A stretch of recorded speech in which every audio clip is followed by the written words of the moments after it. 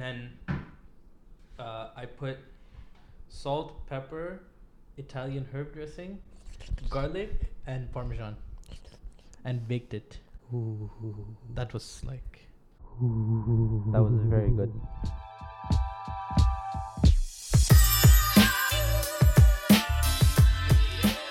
I remember I made one YouTube video back in high school, which was about Barton's pendulum, which was a physics experiment. Oh. So it was basically something along the lines of like you have a bunch of stuff on like a on a string held by two of those poles. I don't remember what those poles are called. Oh, do you have like Retort stands. Oh, is it like those 6 balls and just hit each other? No, that's not it. That's not it. You do one. You oscillate one of them, Yeah. and then the other ones continue. The other ones pick up speed, and they all oscillate at the same time eventually. I think that's what is Barton's it like the snake thing, and then yeah, it and becomes, then they all become one. there's like that different designs happen, and then after that it's like one. that was Oh, that that's cool. that's what Barton's pendulum Yeah, was. I've seen that in like science museums. That's pretty dope. Yeah. Yeah. So as you guys can see, hello, welcome. We are talking about education because we were talking about physics right there. Mm-hmm. So Saad, why don't you introduce to the people what we're talking about today? Well, welcome to the first official episode of Much Ado About Economics. My name is Saad. This is Sibtain. And today we're going to have a discussion about online education versus traditional education. Mm-hmm. And especially in the context of the pandemic, I feel like it's a very important conversation to have because there's so many different things to think about when I we look agree. at it. And given due to the pandemic, there's been a rise of online education. It's been kind Yeah. of rushed, the transition to it. Honestly, like if you think about it, we were like as soon as the pandemic started, that's when we were ending university. I know. Right? I still remember it was Math 315 and you didn't show up to that class that day. Okay? Our teacher was standing in the front, I was sitting in the back, and I was just like thinking, what is going on? Like, what's going to happen? Is school going to close? I started getting excited because I thought school was going to Yeah, close, that's right? the first thing came to my mind too. I was like, yes, no school. I think you had a test or something that day. You had something due that day, which is why you didn't show up. Yeah. So I had an then- assignment. Yeah. Yeah. So then, and then I think that was the last day we were in class. After that, everything went online. So we were just like, we were in the blank for about a week. Yeah. I think this was like March something. I think this was near March. Yes, it was March. It was March It was somewhere. right after our reading week, like a couple of weeks after. It was when the master student had reading week. So So, they went for reading week and Yeah. they're still on reading week. They never came back. yeah. We were talking about the impacts of online education, and we are going to take that to like understanding the effects that online education has to people, has to us as students. Does it change our perspective on education? And then obviously we're going to look at the credibility behind online education. How does that affect the economy? In what ways? Like, does it mean people are less skilled? Does it mean people are more skilled? Does it improve the ability for people to be skilled, right? Which is actually beneficial. That improves supply. I looked up this from this Rasmussen University, and they had an article that was published in 2017. So this is like the initial conversations about, is online education a viable option for education Yeah. for the future especially? And they talked about a few positives. And so we will start off with online education. And the obvious one is that you have a lot of flexibility. Yeah. And you can schedule your day around the classes, or you can schedule your classes around your day. And it works really well, especially for people who already have jobs or other commitments that they need to juggle around. And nowadays, like, we also have asynchronous style education. That's the point that I was gonna make. Like there's asynchronous and synchronous classes. So synchronous obviously means that you are in class at the time with the professor with other students. And asynchronous means that the professor will upload their files and their and all the stuff that you need for that class online, and they will hold office hours if need be. And asynchronous does not necessarily mean that you won't have class. It just essentially means you don't have to attend class. Yeah. In quotation marks. But Technically, you don't have to attend any class. yeah, university is, unless participation grades are counted, Yeah. then in that case you have to. But Or if you have quizzes and tutorials. yeah. But in what they do in asynchronous classes, from our experience, is instead of having classes, they have like weekly tasks that you have to Yeah. complete. So like you have to do a quiz, and you have to do like a few discussion posts on a forum with Yep. your classmates. And that's how you grade it on participation. So you don't really have to attend class. And of course, if you have any questions or issues, you can always email your professor, and you can set up a time, and you can call them and talk to them. And Of all that course, stuff. yeah. And of course, there's also a big issue about final exams. And In many cases, it became completely obsolete, but we had a special case where we ended up having a proctored exam. Yeah, we had a proctored exam, so we had to have our cameras on and all of that stuff. Actually, I don't know if you heard this, and essentially this is common knowledge because it was on Reddit, and anything on Reddit is fair game. So, one of the math courses at U of T, Math 135, 136, 137. One of those, I think it was one of those courses. It was First headed year by math classes. first year calculus math. I think one teacher, what they did is they put the exam, a certain question of that exam on Chegg. A lot of people found that answer on Chegg and copied that answer. Apparently the teacher put that answer wrong to catch who was cheating and who wasn't cheating. And that question wasn't solvable, right? But people somehow solved it, and they figured out that people were cheating. And all of these people got caught for academic dishonesty. Oh my god! And once you are stuck in academic dishonesty, it is very, very, very difficult for you to get out of academic dishonesty. All right, you students out there who are in university or going to be in university, you better watch out. People are finding sneaky ways to get around things, but they're finding sneakier ways to catch you doing these things. Trust me, it is better to fail than it is to get academic dishonesty, because failing, you can somewhat understand. You can take that. You can pass it off as some sort of thing that happened. You can always redo it. But academic dishonesty, there's no reason for someone to get caught. According to the university, there's no reason for someone to get caught in academic dishonesty, because you can always get extensions, and your professors are always reasonable enough to give you that opportunity. Another thing that online education has is that you can be anywhere in the world. Yeah. Essentially. Like, if you think about it, let's say you didn't have to leave Pakistan. Say you never had to leave Pakistan. Your life in Pakistan was so settled, right, that as soon as you completed your university, you could probably join your dad's company, or you knew enough context to get a great job, have a great life, build a family, and live successfully in Pakistan. Would you really leave for university if you knew that all you had to do was do university, right? So then the benefit of distance learning is I can be anywhere in the world and I can get world-class education without having to leave my home. And even if your university is close by, you don't have to take the time to get up and commute there. You can just wake up 10 minutes before class, switch it on. If you have online synchronous class, switch it on and do it. If it's asynchronous, you can just wake up whenever you want. You can set your time and discipline yourself accordingly. And in a way that also gives you more free time to do other things. Like say all your classes were asynchronous. Couldn't we have studied for CFA better? Yeah. If you think about it? Yeah. You could have, because you could have just allotted the time. All right, from when I wake up, this many hours I'll do this many hours I'll do this. Right. Another thing that I also want to say that advantage of online study was you get a wider selection of courses that you can do. You have more options online. Like you can just do a Google search.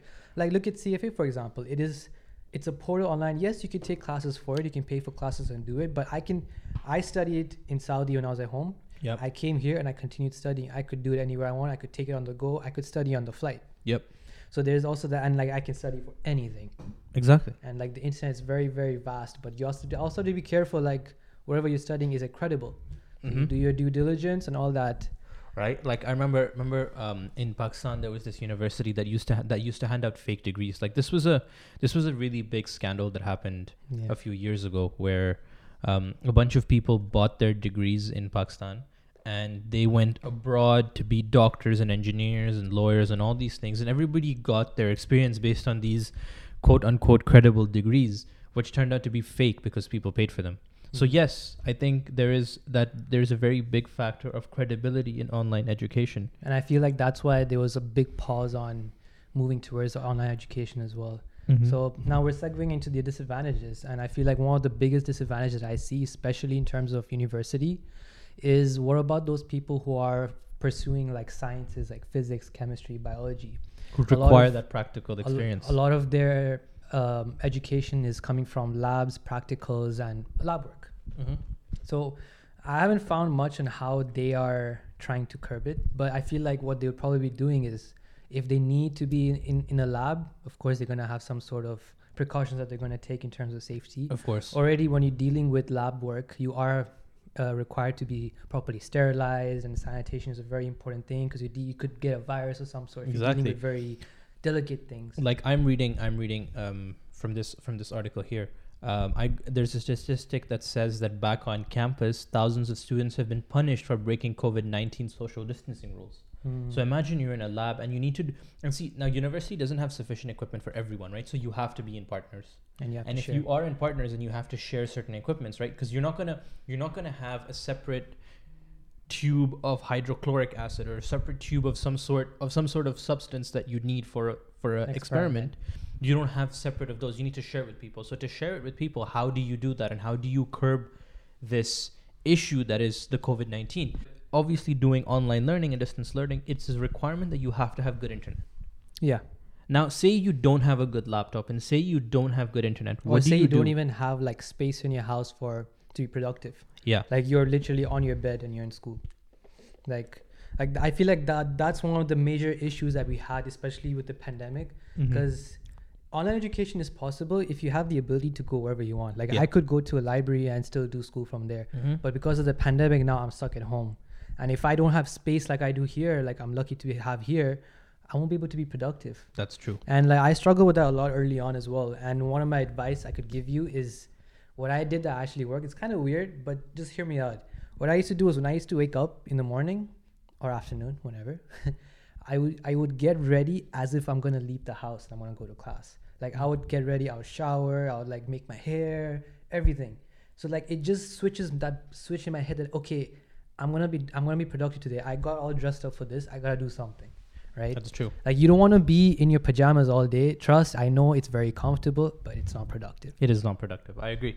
I think that's a very interesting point that you bring up, because I think that the COVID-19 has really accelerated social problems within our society, which I know that this may not be specifically economics, because we're not talking about numbers or money or those types of things, but I think we're talking about the social econ in a way. Yeah, right? This has to do with your social productivity. I mean, generally productivity, like anything in the world can affect economics, because how you work and your ability to work, it all comes down to the human. This is a social science. Yeah. Economics is a social science. So down to just your mental health, it impacts the economy as well. Because if everyone is sad and not as productive as they can be, which is the case right now, which is definitely there's a huge drop of productivity since working from home has begun. Productivity has gone down, the economy has gone down. So that's true. At the end of the day, like wherever we're talking right now, it actually has to do with economics. And branching off there, I think another thing that is very scary are the depression and anxiety statistics. Yes. That have been a part of not only distance learning, but because of COVID-19, because we're talking about people who have been indoors for a very long time. So you've got people who are pressured because of university. Now they're pressured because they can't go outside, and they're pressured. And if they're international students, they're probably pressured because they don't have their families here. Yeah. And they don't have any hope of going back. And on top of that, they're worried about their family and whether they're okay. And that's exactly even added stress. And another thing that we can throw in here is the number of people who travel abroad for the ability to get immigration, right? A lot of people want to get immigration because like they want a better life, not just for themselves, but for their family as well. Now, if you're going to be doing distance learning, right, you don't know how your immigration status is going to change. Say that you got stuck back home, right, and you were trying to get your PR, or you were trying to get some sort of immigration status anywhere in the world, right, and now you can't. Remember in the US, there was this thing where Trump said that, okay, fine, students, we're canceling your student visas. You have to go back home when it was the pandemic. Yeah. Right? And that is scary. If I was a student, then I would be scared. I would be very worried. I don't know what I would do then. Yeah, because what if the country I want to go back to is not going to let me in? That's true. Right? Yeah. And like even in Canada, you look at like, you can see the progress that's happened, like the progression of the situation. Like at first, if you travel from abroad, first of all, the first thing they did was lockdown. No one in, no one out. Yeah. Cool. I mean, that should be done. I guess it was a good decision. I agree with it. Then what they did was they had the 2-week quarantine. Yeah. And they said that it would be at the government's expense. Right? So at that time, you're like, okay, I can go home, come back. They'll pay for my 2-week quarantine if I don't have any other way to quarantine. I'm okay. Now what they're doing is that you have to pay, I think, was it $2,000 for quarantine if you want to come back? $2,000. Right? And okay, branching off, doing some hotel statistics, the average occupancy rate for hotels in Canada was 65%. That's the average occupancy for a decent hotel in Canada. Right now, people are operating under 10-20% occupancy. So for hotels that are not they're like unconventionally they're known as bed and breakfast, but we're talking about hotels that just provide you with a continental breakfast, right? I'm not talking about full service hotels. The non-full service hotels are doing fine because you don't actually require that much staff. You require cleaning staff, front desk staff, and maybe someone to help out with the food. Yeah. Because you just need to leave the food out. Someone will come in, get it at 10 o'clock. You close it, and then that's it. You don't need to prepare any more food. Just keep coffee canisters everywhere. Yeah. But on a full service hotel, you need the staff, you need the chefs, you need the cooks, you need the concierge, you need the valet, you need the bell guy, you need everything. Yeah. Right? So that's expensive for hotels too. Yeah. And that's a struggle. So I think, but did the government make a deal with full service hotels or bed and breakfast kind of hotels? I think the government has made deals with all types of hotels. All types, right? Because I think if I, like personally, if I'm a full service hotel, I mean, I don't need someone working the spa. I don't need someone working the amenities. That's true. I basically would go down to the bare necessities of what I need, which is maybe one bellhop, a concierge, cleaning. But you will need kitchen staff 24/7, because the problem is you need that staff, right? Even if you drop down, you still need staff. Yeah, and if you're working at 10% occupancy, then yeah, you're in trouble. Yeah, the hotel situation is very scary right now. Yeah. But I feel like there's a lot to look forward to, because as soon as everything goes back to quote unquote normal, that's the first thing that's going to hit. Yeah, I think so. You have the travel agencies, you have the airlines, and you have the hotels. And I feel like I think so too, where the biggest boom is going to happen, because people are dying to leave. Like you look at people who are used to traveling during the winter to go to warmer places, man, they're waiting. Yeah, I think everyone is really, really, really trying to get out of their house. Like we're talking, if you look at Canadian statistics, we've got one of the highest divorce rates right now, because people can't handle being at home for so long. Oh yeah. Right. Yeah. And we've got and so like we're talking about like students, right? Because we're here really just trying to talk about this whole education thing. Students are falling more and more into the cycle of depression, anxiety, suicide, a lot of mental issues, because people are closed in and housed in and don't have access to their families. Yeah. Right. And don't have the ability to go outside and meet their friends and actually release themselves from their mental cage, I guess. Yeah. Right. And that actually impacts our social, like that actually impacts the economy. Like think about it in that sense. Let's actually do a bit of econ here. Right. So say that we've got people who are now worried, who are now into this whole situation of who are into this mental, like a bad mental state. They're in anxiety, they're in depression, all these things. Are they going to be spending?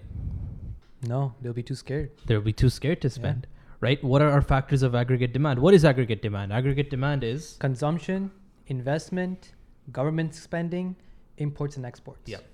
So we don't have imports or exports right now because the borders are closed. Well, the borders are open for some sort of transportation. I think imports and exports is still a factor. I feel like they're still. You think they're still strong? Yeah, because like you need, for example, if you're a country that has no food or anything and just oil, i.e. like for example Saudi, you need the imports. You need the imports. So that's I feel like that business on that front is still slow. It might be slow. It might not be as good, but it's still going on. Okay.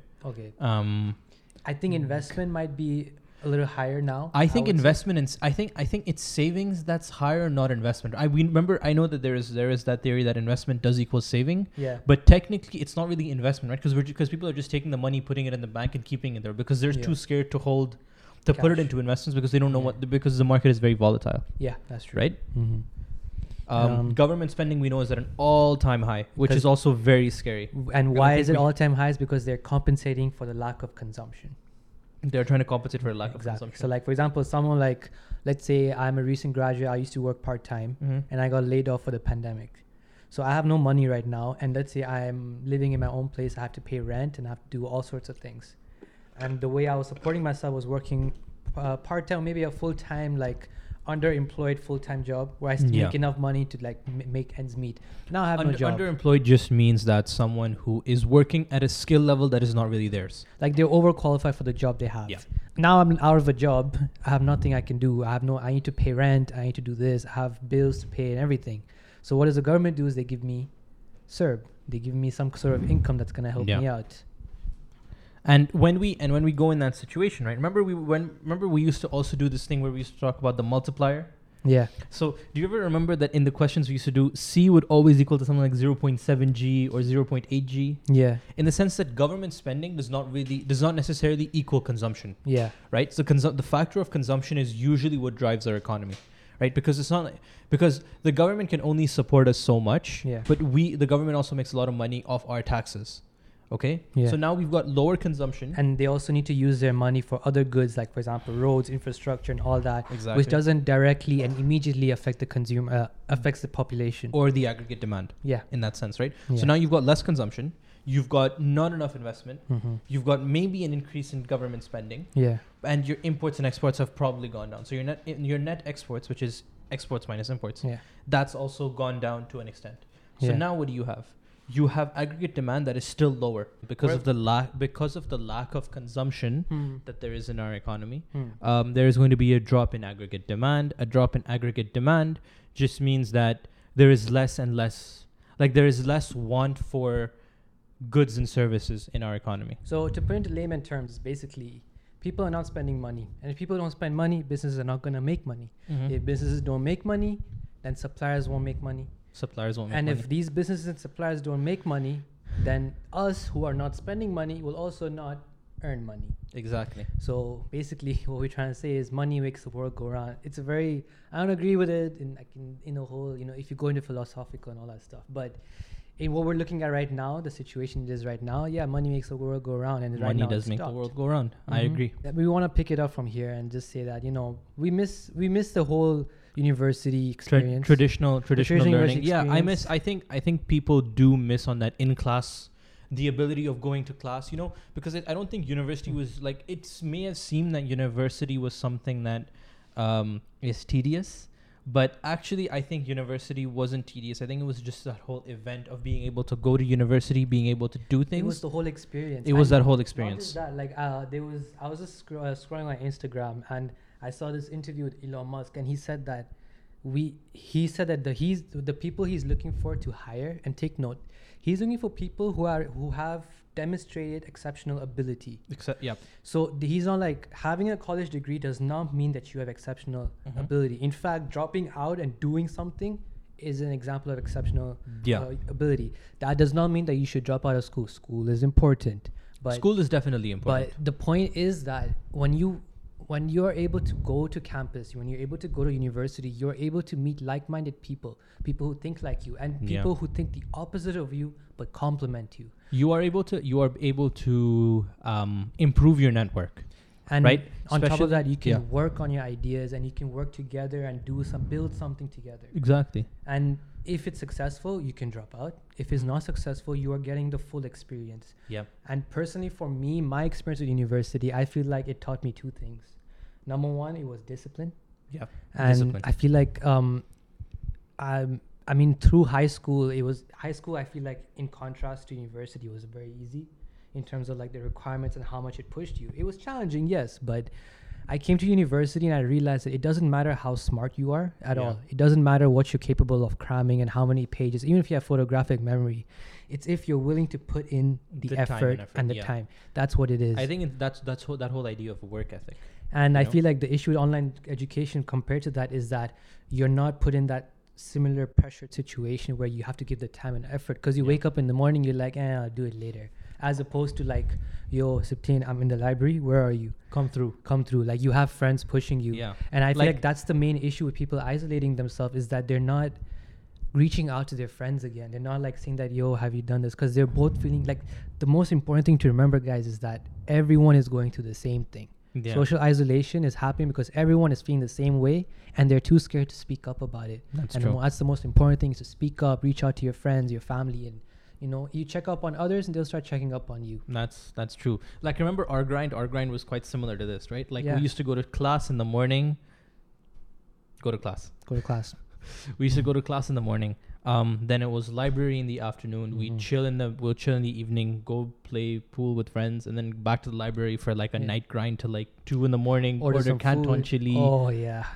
Like that This is just not the- sponsored by Canton Chili, but No, and Canton neither is Chili, it if you are sponsored- listening, sponsor us. and it's not sponsored by hint. True either, but if you're watching, please sponsor us too. Yes. Thanks. nor Adidas, but this may not really work for Adidas. Or Fossil. I would love some free Fossil watches. I have another one on the way.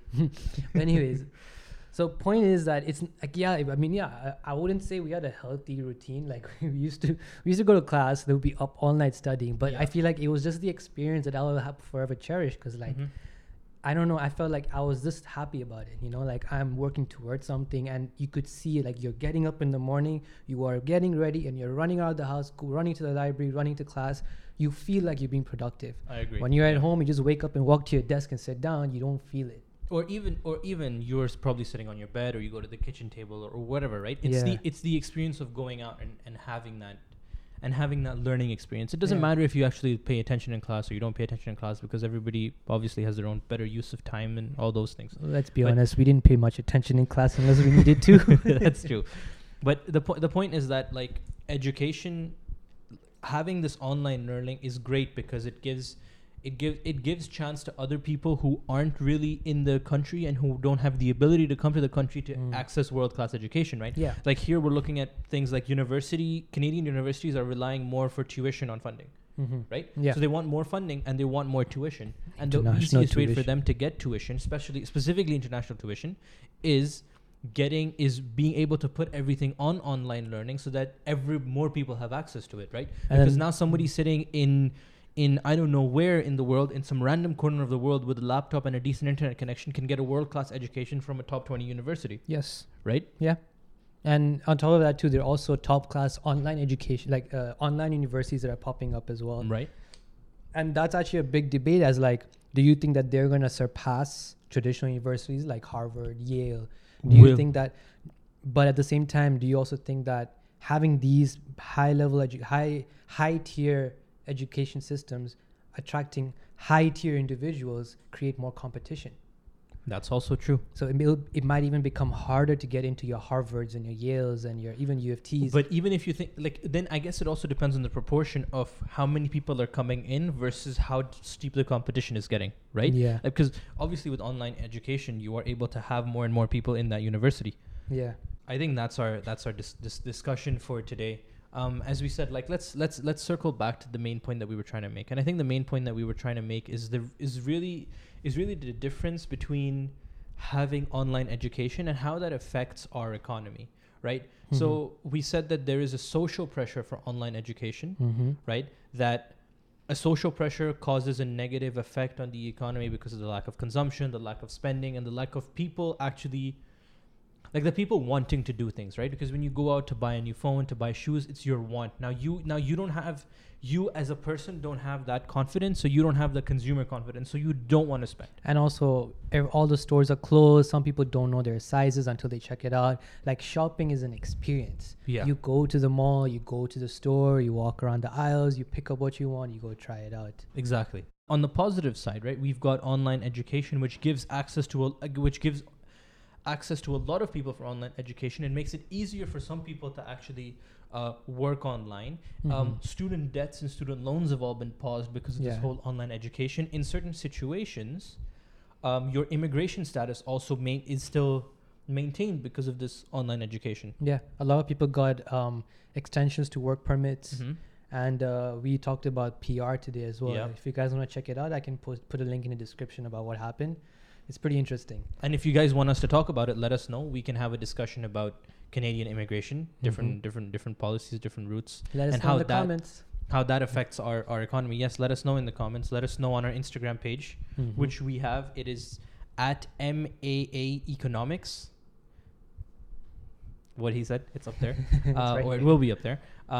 And yeah, let's close off our discussion for today. Yeah, one final word I would like to say. Wake up early, get dressed, get some work done. Make sure you go outside, get some nice vitamin D you need. Yes. That's it. That's all to it. All right. Yeah. Thank you everyone for tuning in, and Hope see you with our next podcast. Hope you enjoyed. Take care. Bye-bye. So We were talking about aggregate consumption. Aggregate demand, sorry. Aggregate consumption. Nice. Well, technically, that might actually be a word. Like if you think about it, because aggregate is just a sum up of all the a bunch of consumption curves. Yeah, see, we're creating our own definitions here, man. That's what economics is about.